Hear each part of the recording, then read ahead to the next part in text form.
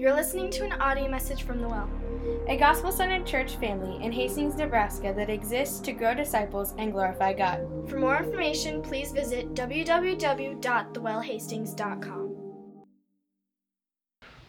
Psalm 36. The title of Psalm 36 in my Bible says, "How precious is your steadfast love." The subtitle says, "To the choir master of David, the servant of the Lord." Verse 1. Transgression speaks to the wicked deep in his heart. There is no fear of God before his eyes, for he flatters himself in his own eyes that his iniquity cannot be found out and hated. The words of his mouth are trouble and deceit. He has ceased to act wisely and do good. He plots trouble while on his bed. He sets himself in a way that is not good. He does not reject evil. Your steadfast love, O Lord, extends to the heavens, your faithfulness to the clouds, your righteousness is like the mountains of God. Your judgments are like the great deep. Man and beast you save, O Lord. How precious is your steadfast love, O God. The children of mankind take refuge in the shadow of your wings. They feast on the abundance of your house, and you give them drink from the river of your delights. For with you is the fountain of life. In your light do we see light. O continue your steadfast love to those who know you, and your righteousness to the upright of heart. Let not the foot of arrogance come upon me, nor the hand of the wicked drive me away. There the evildoers lie fallen. They are thrust down, unable to rise. Now, this is the word of God for the people of God this morning. Amen. Let me pray. Father, thank you for your word. God, we ask that you would come now in all of your power. God, give us your spirit that we might hear and that we might respond to the preaching of your word. Lord, you know each and every person in this room. I know that you have a purpose and a plan for each of us. And leave it to you, Father, to use really imperfect men like me to stand in a pulpit to proclaim your word. So God, I pray that you would take our time, or that you would magnify the name of Christ and the work of the cross to us. Lord, that you would hold up in front of us a mirror, so to speak. Help us to see the depth of our sin. Help us to see the greatness, the power of the gospel, the work of Jesus at that cross. Help us to be dependent upon you for everything that we need. Pray that you would do that and then some this morning. I trust you in Jesus' name. And everybody said, Amen. You may be seated. So Psalm 36, if you're kind of tracking along as we're reading through it, I would kind of categorize around three basic themes. You see them on the screen in front of you. There's a theme of sin, a theme of faith, and a theme of prayer. What Psalm 36 is it's a confession of sin in the first few verses, and then there's a confession of faith in the next few verses, and then it ends with a prayer for God to continue pouring out his love on his people. That's the basic structure of the text. Now, in our culture, not just our culture, but I think since the beginning of time, but in our culture now that we live in, I think it's very common to downplay the reality of our sin, right? And I think it's very common at the same time as we downplay the reality of our sin to kind of reconstruct God into a being who really isn't bothered so much by our rebellion. Kind of just gives us a pass. But the beauty of the Bible, I mean, when you open the Bible, when you read it, when you study it, the Bible actually acts like a mirror. It shows us the horror, the destructiveness, and the brokenness of our sin. It also, at the same time, though, shows us the righteous justice and trustworthiness and the love of God in Christ Jesus. It's a mirror that shows us both those two things in tension, our brokenness and God's perfection. You see, as we study the Bible, what happens as we do that is the Spirit of God comes and speaks to us, and we're confronted with our own wickedness, confronted with our own brokenness, our rebellion, right? And in the midst of that, we're also then introduced to the perfect wrath of God against us for that sin. And at the same time, we're also invited to come on in and to find shelter in the perfect love of Christ at the cross of Calvary. It's a summary of what we see when we study the Bible. It's like a mirror.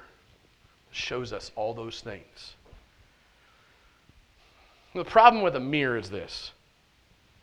Looking into a mirror can have like multiple effects on a person. You know what I'm talking about, right? Sometimes we look into a mirror, don't like what we see, try to cover up what we don't like, right? Sometimes we look into a mirror, don't like what we see, so we wind up obsessing over that image that we don't like, and we wind up falling into some kind of like self-loathing. We fall into despair, some kind of depression because we feel unworthy, unwanted. We don't think we look good enough. Sometimes we look into a mirror and we wind up comparing ourselves with other people. Anybody ever do that? Right? Compare ourselves with other people, right? I'm not as attractive as that person, or fatter than I used to be. I may compare myself with a past me. Or the flip side is we might compare ourselves with another person in kind of a vain way. At least I'm not as ugly as they are. I'm not as fat as I used to be, right? It's just the flip side. Again, looking into the mirror can have multiple effects on us. And all those responses, and probably then some, right? I could probably stand here all day and give us different ways in which we respond when we look into the mirror. But all of those responses to the image that we see in the mirror, at the end of the day, become self-centered, don't they? They become self-centered. You're looking at your image in the mirror and you're thinking about self. And oftentimes, that thinking about self, that self-centeredness that comes out of that, what we might call vanity, so to speak, can oftentimes lead to multiple kinds of what I might call self-help or self-improvement strategies, right? Don't like the way I look, so I need to go work out more, or yada, yada, yada. But here's the reality. God's word is different than the physical mirrors that we look in. Although we can sometimes, hey, I'm supposed to do this when my sister walks in late. Y'all will be like, she's going to kill you. But no, she said that when she walks in late, I'm supposed to draw attention to her and say, everybody, would you say hi, Jesse? Not kidding. This is a conversation we had. So if you didn't know this is my sister Jesse, this is my sister Jesse. Now you know. Back to God's word. I'm glad you're here, sis. Back to God's word. The mirror of God's word can cause some of those same responses.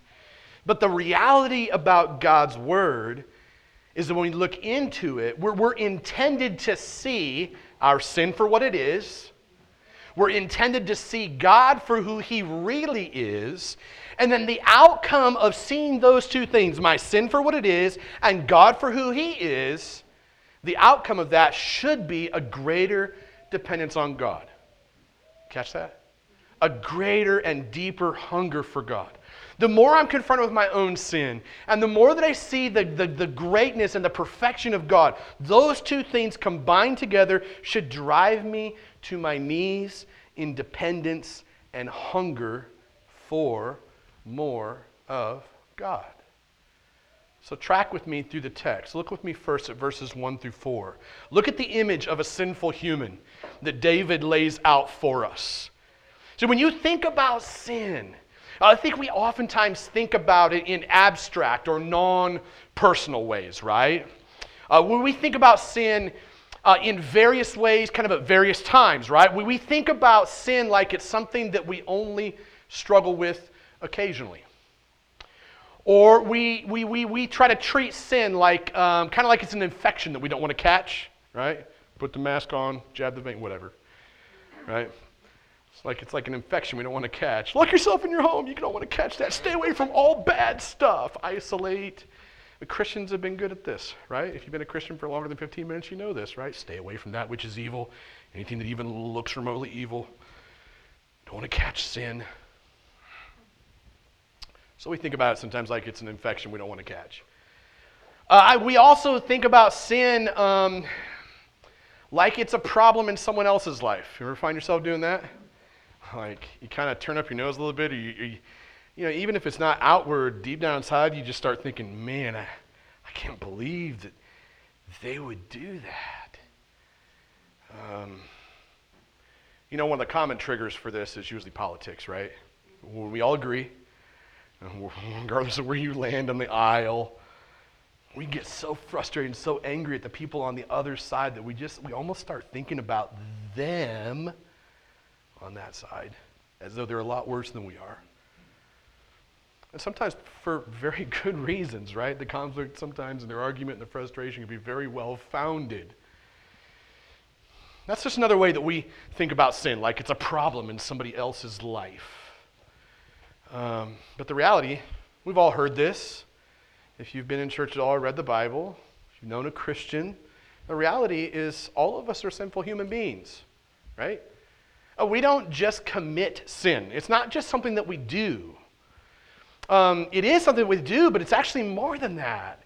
Sin is actually part of us. It's living inside of us. The moment we were born into sin. It becomes part of our DNA. We're broken. The book of Romans, like I could have thrown so much Romans into this all day, right? If you never read Romans, I just encourage you, go read Romans after you hear this sermon and to digest some of what it says. The doctrine of sin is so clear in the book of Romans. All of us have fallen short of the glory of God because all of us are sinful.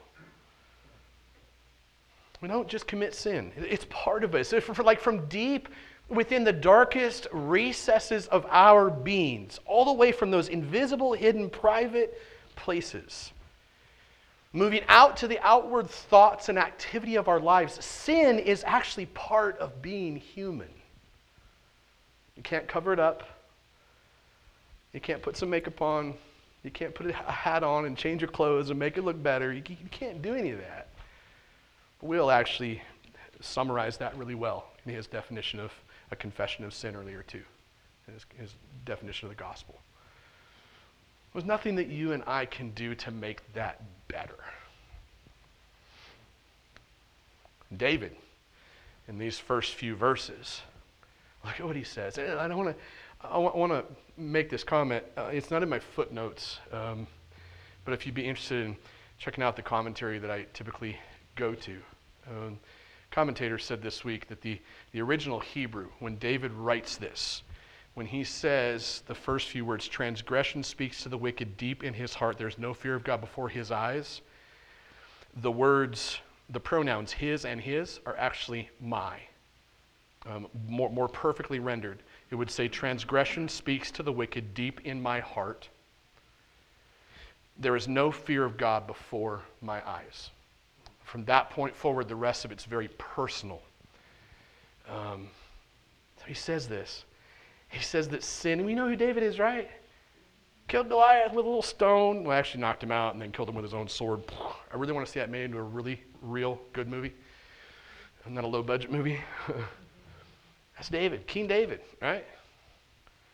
He says that sin calls out to him from deep within his heart, and when he listens to the voice of sin from deep within, what does it do? All of us should know this, right? When we give in to that little voice of sin within, what does it do? And when we act on it, we think on it, what is it? It proves something, doesn't it? Here's what he says it proves. He says it proves that I don't fear God like I really should. That's what it proves. Every one of us has experienced that. He goes on and he says, sin is so deceptive. Sin is so deceptive that I actually believe that I'm better than I really am, right? I think I'm doing pretty good. I'm a pretty decent Christian, right? I go to church 3 times a month. I show up at a small group once a month. I give a little bit of money out of my pocket, and sometimes I serve on the schedule. And every once in a while, I tell my neighbor, hey, I'm a Christian. I'm a pretty good person now, right? That's what he's saying. He's saying, I actually flatter myself into thinking that I'm better than I really am. I flatter myself into believing that nobody's going to see the brokenness in my life. And that's the thing that we are so good at. Cover and prove and pretend. It's human.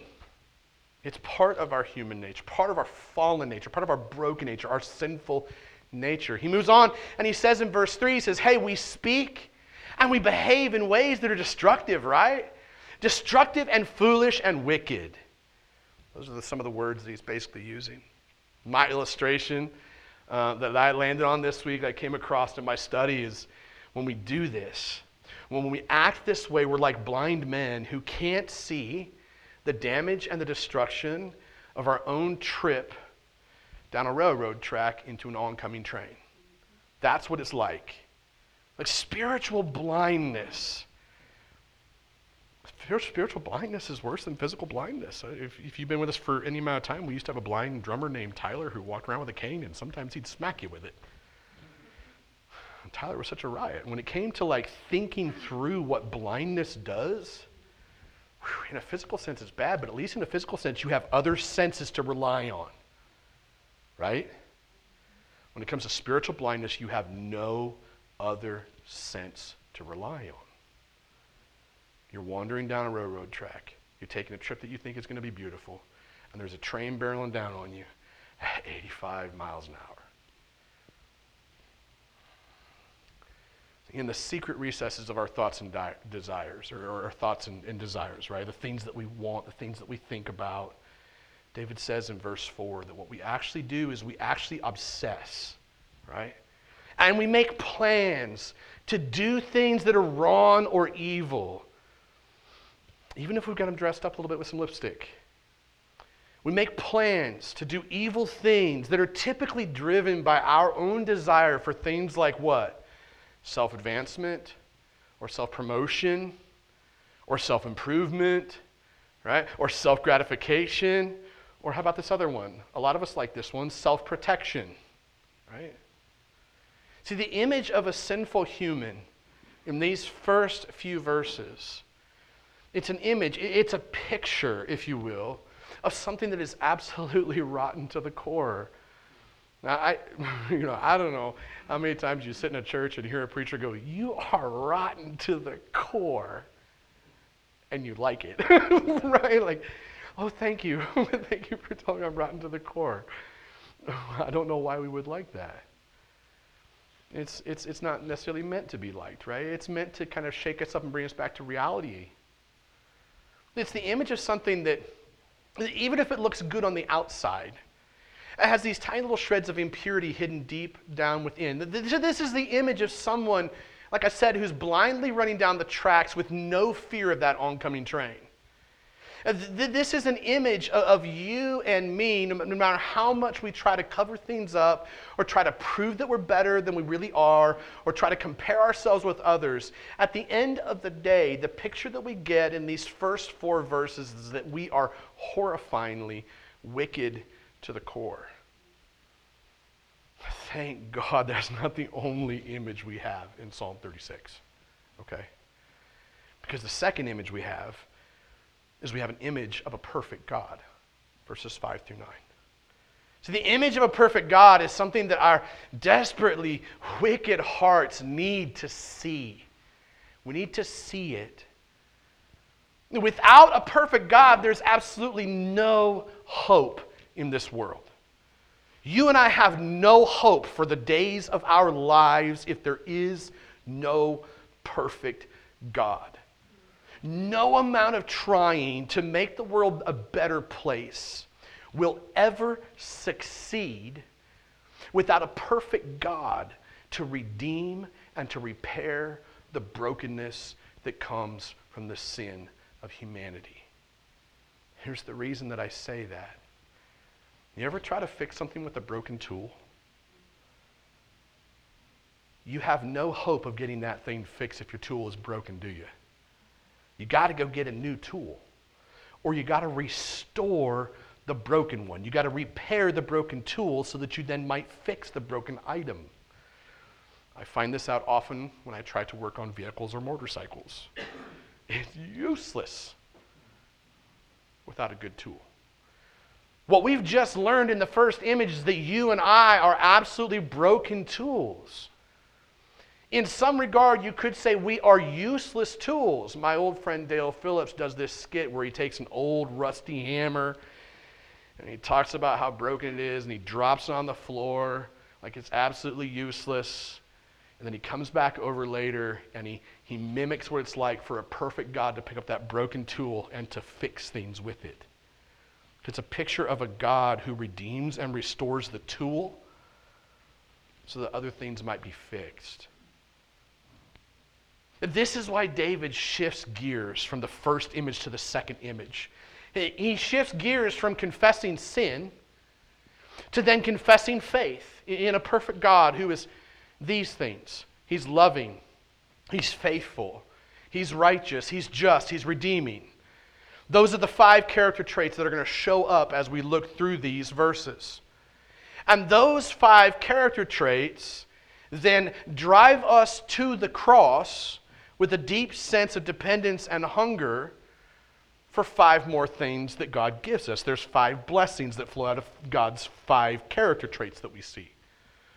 Flowing out of God's lovingness, God's faithfulness, God's righteousness, God's justice, God's redemptive character. Flowing out of that are these blessings that you and I receive when we find shelter. We get protection, we get provision, we get joy, we get life, we get light. We're not living in the darkness anymore. That's the flow of the text overall. David literally says, verse 5, that God's steadfast love extends not just to the moon and back, as one commentator says. You ever hear that phrase? I love you to the moon and back. David says that God's steadfast love doesn't just extend to the moon and back, it extends to the moon and beyond. It extends to the moon and beyond, and that his faithfulness actually exceeds our wildest dreams, according to verse 5. You see, God will never fail to follow through on his promises. God never makes a promise and then turns back around on it. God never has to come to you and say, I'm sorry I didn't follow through on that. I'm sorry I didn't make that happen. God never has to do that because he's absolutely faithful. Every time you or I have to say, I'm sorry I didn't follow through. I'm sorry I didn't do what I said I was going to do. That's an indicator that you and I are unfaithful to the core. But the reality is that God is completely faithful. He never fails to follow through on his promises. He will always do what is right and good. Always do what is right and good. Why? Because he's absolutely righteous. He's absolutely just, according to verse 6. And since God has promised to provide a way to be saved from the consequences of our sin, then what can we do? We can rest assured that the work of Christ at the cross, that is more than sufficient enough to finish the work of redemption. It's so powerful to think about that. See, since God is loving, since he's faithful, since he's righteous, since he's just, since he's redeeming. And what are the blessings? I listed them earlier, right? Those 5 blessings that flow out of those 5 character attributes. Since he's loving, faithful, righteous, just, redeeming, what can we do? We can take refuge. When I was a kid, I love sharing this story. When I was a kid, my sister and I lived on this old farmstead out by Walton, Nebraska, a little white farmhouse that was all broken down and shabby. We heated it with wood. Half the time didn't have running water in the winter because our pipes would freeze and things like that. Man, when it would snow like crazy. We lived on top of a hill and the wind was nuts. Old gravel road. So we would build snow forts on either side of the gravel road. Anybody ever do this when you were a kid? In the ditch, building the snow forts. We'd be lobbing bombs at each other, taking refuge, hiding from each other in the snow fort. You know, I think one of the best memories I might have of that is one of us, I don't remember which one of us it was, we went running across the gravel road and just basically jumped on top of the snow fort, totally demolished it. And it was probably me. My sister was probably screaming at me, but The beauty about taking refuge and taking shelter under God's wings, right? Like this image of a little chicklet. Underneath it's the mother hen. Is that no matter what jumps on top, it can never be crushed. It's not like a snow fort. It doesn't fall apart when all of the fury of Satan's sin and death come after you. We take refuge in the shelter of God's presence. And when we do, He'll protect us when we run to Him. Like God will provide for our every need. Now listen, when we say need, as humans, don't we have a tendency to go, I want that, therefore I need. Like, I want the biggest, baddest Harley Davidson you can get. And consequently, my wife did say I could once. You should talk to her about that later. She'll clarify for us. But I don't need that, do I? Right? We have a tendency to take things that we really want and we find ways to justify why we need it. God will provide for our every need, not our every want. And at the same time, He'll fill our hearts with joy. True joy. Not the momentary happiness that comes from getting yet another thing, but actual true joy that comes by being in God's presence during the most difficult of seasons. When you find shelter in God, that's what He gives us. That kind of deep and abiding joy where you can walk through anything. I would challenge all of you, if you haven't yet, read stories of some of the people that died for their faith, that were burned at the stake, that had their skin peeled off their bodies, that were dismembered, that were sawed in half. Like, you get sawed in half, you don't just die quickly. It's very painful and disgusting, right? Read stories of these martyrs who died horribly, singing praises to Jesus with smiles on their faces because they're ready to go be with their Savior. That is true joy amidst true suffering. Not the spoiled, rotten kind of suffering that we Americans face, but the true suffering that believers have faced over the centuries. And they died with joy. Not the kind of momentary happiness that comes from getting something new or getting my circumstances changed. True joy comes from finding shelter in the presence of God. The only life worth living, really, if you look at verse 9, the only life worth living is the one that's spent in the presence of God. Why? Well, because in His presence, according to David, we are removed from the darkness as the light of Christ shines into our souls. Now, sometimes we think about darkness as something that moves in and takes over the light. Maybe there's some language in the Bible that might support that, but for sake of argument right now, I'm going to say we probably all know better than that anyways. Like, realistically, it's not like darkness moves in and takes over light. It's just that the light has gone out. And you just need to flip the switch, right? Or put a new light bulb in. And once you do that, the darkness scatters. This is the picture of what happens when you find your refuge in Jesus. When you say, Jesus is my everything. He's all that I need. I don't need a paycheck. I don't need a family. I don't need a wife. I don't need kids. I don't need motorcycles. I don't need nothing. I just need Jesus.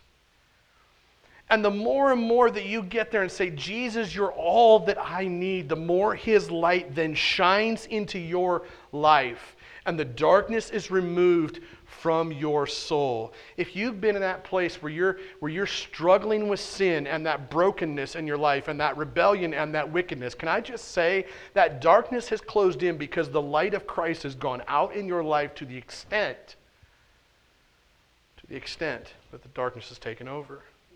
What are you going to do to flip that light switch? What are you going to do to put a new light bulb in? See, without this image that we're looking at right now, without this image of a perfect God, then the image of our sin that we looked at previously would just leave us in absolute despair, right? We'd have no hope whatsoever because we'd soon realize, like I said earlier, that broken humans are helpless to fix anything perfectly. At the end of the day, we are in desperate need of a perfect God. A perfect God who will lovingly and faithfully and rightly and justly and redemptively put the broken pieces back together as we seek shelter in him, as we seek provision from him, as we seek joy in his presence, as we seek his kind of life for our life, as we seek to have his light turned up amidst the darkness of our hearts. We do that by seeking his presence, right? And as I said at the beginning, when you see these two images, the image of your brokenness and your sin, and your hopelessness, and you see the image of God's faithfulness, his perfection, when you see those two together, it's meant to drive you to your knees in prayer. And that's what happens with David at the very end. It drives him to his knees in prayer at the end of this psalm. He sees the image of his own sin, and he sees the image of a perfect God. And in light of that, in the face of that, what else could he do but bow his knee in prayer, right? It's the last image we see. It's this picture of prayer that is absolutely hungry and it's absolutely dependent on God and nothing else, verses 10 through 12. When you and I realize that our stomachs are empty, which, by the way, mine is right now, and that food smells good. Whew. When you and I realize that our stomachs are empty, we get hungry, right?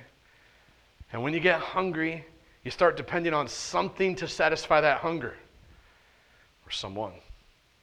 And in this psalm, we've already seen David, like I said, he's confessed the depths of his sin. He's also confessed the perfection of God. And both of those images were meant to create this hunger in David and in us.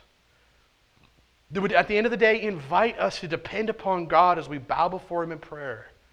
Now, when you think about prayer, it can be kind of an intimidating thing, right? A few weeks ago, I got a text from one of our members who said, hey, thanks for asking me to help serve communion and pray for people. The serving communion part, not so bad. The praying for other people part, not so bad. Praying for you was really intimidating. And it just, because when we serve communion, and I was serving communion that day too, we always pray for each other at the end, the two communion servers. And I remember thinking, well, thank you. Thank you for praying for me. For me, as I hope you get this, professional Christian, I've probably long since forgotten what it's like to be that maybe intimidated to pray for somebody, which is a sad thing. But just reminded me that sometimes it can be really intimidating. Somebody asks you, hey, would you pray over our gathering or something like that? And what do we do? We start wondering, right? Maybe we're asking you to pray, you start wondering, gosh, what are the right words to use? What are the wrong words not to use, right? We start thinking, please, Lord, don't let me say anything wrong. Don't let me cuss or anything like that. I just want to pray. I just want to get it right. Start thinking about yourself. You see that? You see how easy that is? We start wondering that. You use the right words, and you start thinking, hey, is God even going to listen to me? Should I really be doing that? Am I qualified to pray? You start thinking things like that. In these final verses, it's almost like David doesn't even care about any of that. He doesn't care whether he uses the right words. And David's witnessed the depth of his sin. And David's looking at the perfection of God. And as he does that, he just can't help but to cry out to God to continue pouring out his love. Continue pouring out your righteousness, God. Continue pouring out your protection upon us, God. Help us not to become wicked. Help us not to become wicked and be driven away from your presence into utter darkness where we're unable to even get up off the ground or be saved. That's his prayer. In summary. God, please lavish your love and your protection and your faithfulness upon me, and help me not to be cast out of your presence forever. Hold tightly to me. Hold on to me. And David is literally crying out to God like a starving man. And that starving man is dependent on someone else to satisfy his hunger so he doesn't wither up and die. Here's the thing. That kind of dependence upon God, it can only be practiced when you and I start running away from all the junk food that this world has to offer us. Self-promotion, self-advancement, self-gratification. self-protection. In conclusion, the only way to bow the knee before a perfect God in complete hunger and dependence is to simply see your sinfulness for what it is, and to simply stop feeding it with the junk food of this world, and to simply turn to Christ and his work at the cross and the empty tomb. At the end of the day, this phrase stuck with me. It was something I wrote in my journal as I studied. I think it should be on the screen for you. At the end of the day, we simply need to run from sin. We simply need to trust in faith, and simply need to depend on God in prayer. Doesn't that sound simple? It's simple, but it's hard. I'm not going to lie to you and tell you it's easy. There's nothing easy about the Christian life. But at the end of the day, it's so simple that little children can get this. Run from sin. Run from that which is wicked. Run from that which is evil. Run from it. Trust in faith. Not in yourself. Not in anyone else other than God. Depend on him in prayer. Go to him in prayer. Speak to him. Let him speak to you. Let God reveal that sin and at the same time reveal his faithfulness and goodness to you. Let him do the work of covering you up. Let him do the work of putting perfect makeup on those blemishes. Because the makeup he puts on you covers every possible blemish you'll ever have. And actually, I think the scriptures we read says he takes those blemishes, that sin, tosses it as high as the heaven are above the earth, far as the east is from the west, washes you white as snow, though your sins were like scarlet, right? Deep red. Though your heart was like a harlot, right? A whore. What God does is he changes, and he transforms, and he covers completely through the perfect work of Jesus at the cross. That's what he does. When Jesus said that he is the manna that came down from heaven, what he's literally doing is he's literally inviting us to feast on his presence in total dependence upon him as we recognize our helplessness apart from him. And here's the thing, when you and I arrive at that place, then the way that you pray, or the words that you use when you pray, or even the sin that you committed last night or just a few moments ago in your mind, those things won't matter. They won't control you. You'll come to God in complete dependence. And you'll come to him in complete dependence upon his steadfast love, which is proven in the shadow of a bloody cross, in the doorway of an empty tomb, in the promise of the hope of heaven. Amen? Would you bow your heads with me? Father, thank you. Thank you for your word. Thank you for the message of the gospel. Pray this morning as we close, Father, that you would lead us into your presence even more. Continue to reveal to us our deep brokenness, our sin, our need for you, your perfect righteousness, loving kindness, justice, your perfection. Help us to depend on you completely. Lord, we love you so much. In Jesus' name, amen. You're listening to an audio message from The Well, a gospel-centered church family in Hastings, Nebraska that exists to grow disciples and glorify God. For more information, please visit www.thewellhastings.com.